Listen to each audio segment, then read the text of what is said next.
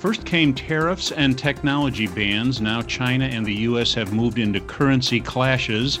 If this is a trade war, maybe it's time for supply managers to soldier up and attend a buyer's boot camp. So drape your devices in camouflage netting while you listen to this edition of Global Sourcing Insights from CIPS. I'm Bob Rossback, and with me is Bill Michaels, CIPS VP Operations Americas. Bill, you don't actually need a war on your hands to benefit from a supply management boot camp, do you? No, you don't. I think it's really good if you can actually think about getting people and taking them through the kinds of things that you really want them to know in a complete immersion. When is it it's a very aggressive sounding approach, boot camp.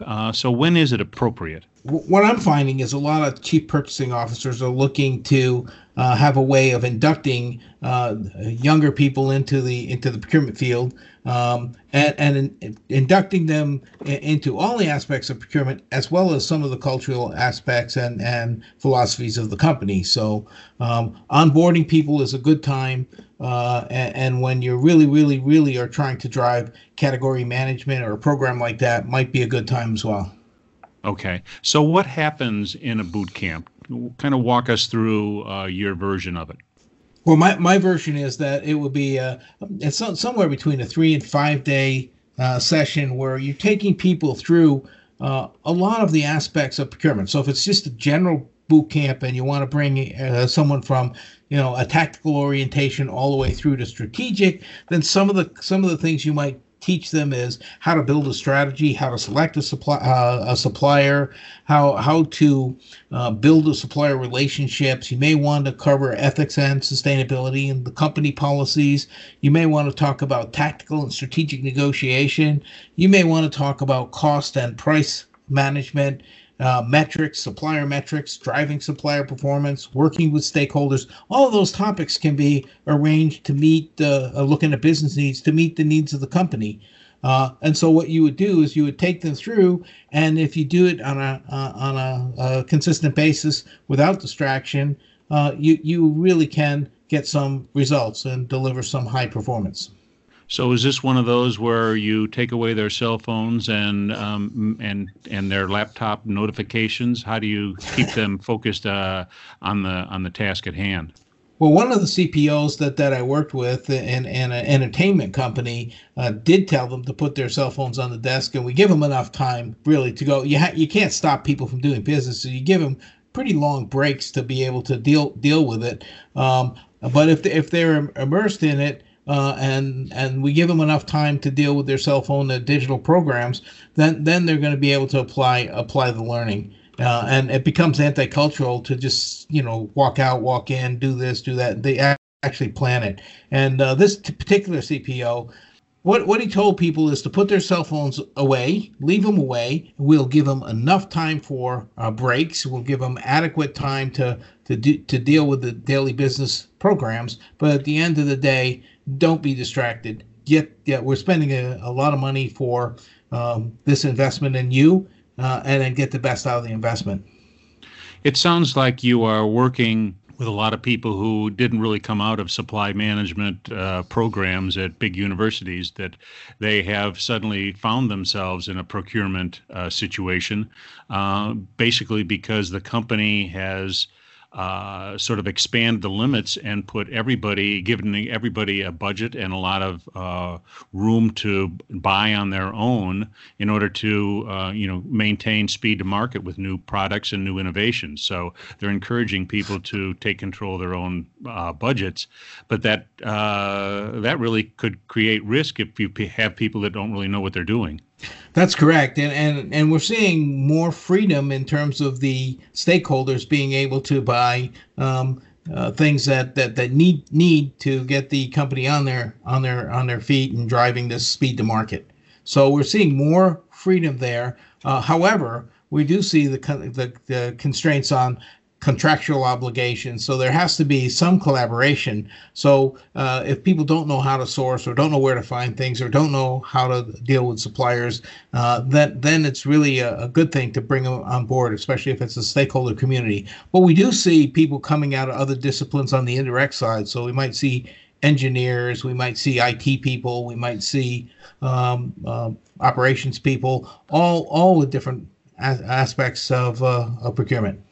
Sure. And this sounds like this might be an opportunity for people to step out of their little silos. It certainly forces people to work together and work out of the silos. And if it's done right, and the expectation of the company is that they will do a project and deliver value at the end of the program, it can potentially bring a lot of revenue to the company or a lot of value to the company. So how do you engage what I would call the eye-rolling crowd, the skeptics that you encounter in any group that is involved in a learning activity, the folks that are going, oh man, we've seen this before? How do you engage them?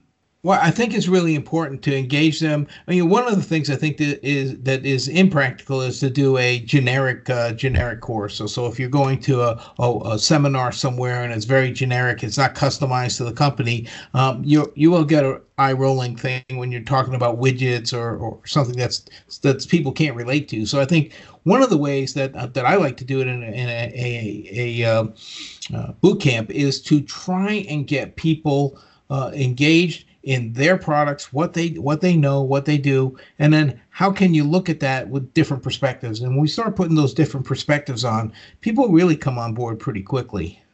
What do you mean by that? Explain a little bit more.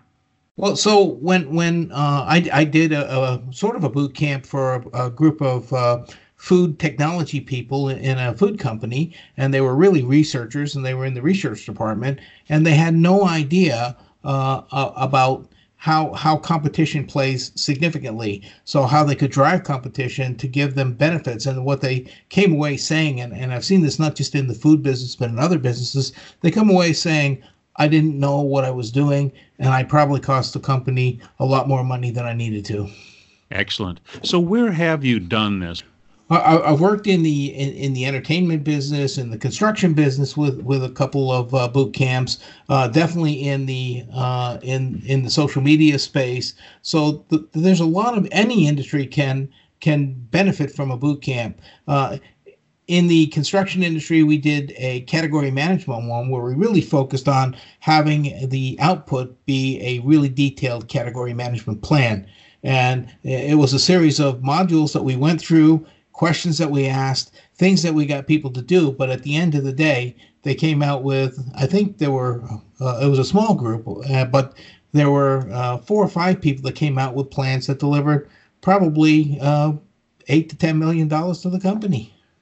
So in other words, this wasn't just a training in isolation. This was something that had a project and actually a cost savings at the end of the day. Absolutely. And then one of the companies I worked with was a diversified manufacturing company, and it was a requirement that they do a project, and they actually had 6 months to complete the project. They didn't get credit for their course. They had 6 months to complete it. They also had instructors that were on call, and the instructors and their supervisors worked with them. And what they came out with was a return of $40 for every $1 that they invested in training. And that was not hard to justify to their management. No, you were a good supplier to them. Yeah, we did quite a lot of those boot camps, and it was a whole range of different people all over the world, and they came out. It was kind of interesting because they had to complete the project. There were some strict requirements on it. There had to be a pre-course e-learning module that they went through, and then they went through the course, and then they had the 6 months to complete the projects. And if they didn't complete the projects, they didn't get credit for the course. And of course, their supervisors were charged for the class. So how do you prevent an intense experience like this from fizzling into the same routine when the team is back at their desks? It sounds like you've got the answer with, by giving them a project and a deadline to complete it. I think that's critical. I think you really need to get the learning embedded. They really have to show you that they're using the tools from the education experience, and if they do that, you'll set a process in their mind that they'll work from now on. So you're actually going to change behavior as well as teach them something new. because they have to use the tools that presented in the boot camp to be able to be successful. And the other thing is that the management and supervisors have to be on board, and they have to understand the tools as well. You said you had an experience with an aerospace company? I did have an experience with an aerospace company, and one of the guys came through and used some of the tools from the workshop, and within 2 weeks saved $4 million on a very difficult bearing for a helicopter. And that was a complete surprise. Prior to the workshop, they had a couple suppliers, but they hadn't really used competition. And after the workshop, he used competition to the max and generated a huge savings for the company. Excellent. Well, good. Have we missed anything, or should we start booting up? Well, I think it's a good thing. I think what we have to think about is when we send people to one-off seminars, or when we send people into an e-learning module, what's the outcome and how do you embed the learning? I think that's one of the things that people don't think about or don't have in their mind. I know when I do work with the development and learning people, they always want to see an outcome that delivers value. And if I work with a really good CPO, they want people to come out with a new skill set that they're able to use right away. And when they onboard people, they want them to have the process under control, and they want to use the company process. So you always align your boot camp to the sourcing process using the company. And if there isn't one, then we create one. Excellent. Well, it sounds like boot camps are very important and an effective tool, and I appreciate your telling us a little bit about them, Bill. It's good to know I won't need a hard shell, shock-proof case for my laptop if I attend one of your supply management boot camps. I'm Bob Rossback. Thanks for listening. Join us anytime for another Global Sourcing Insights from SIPS.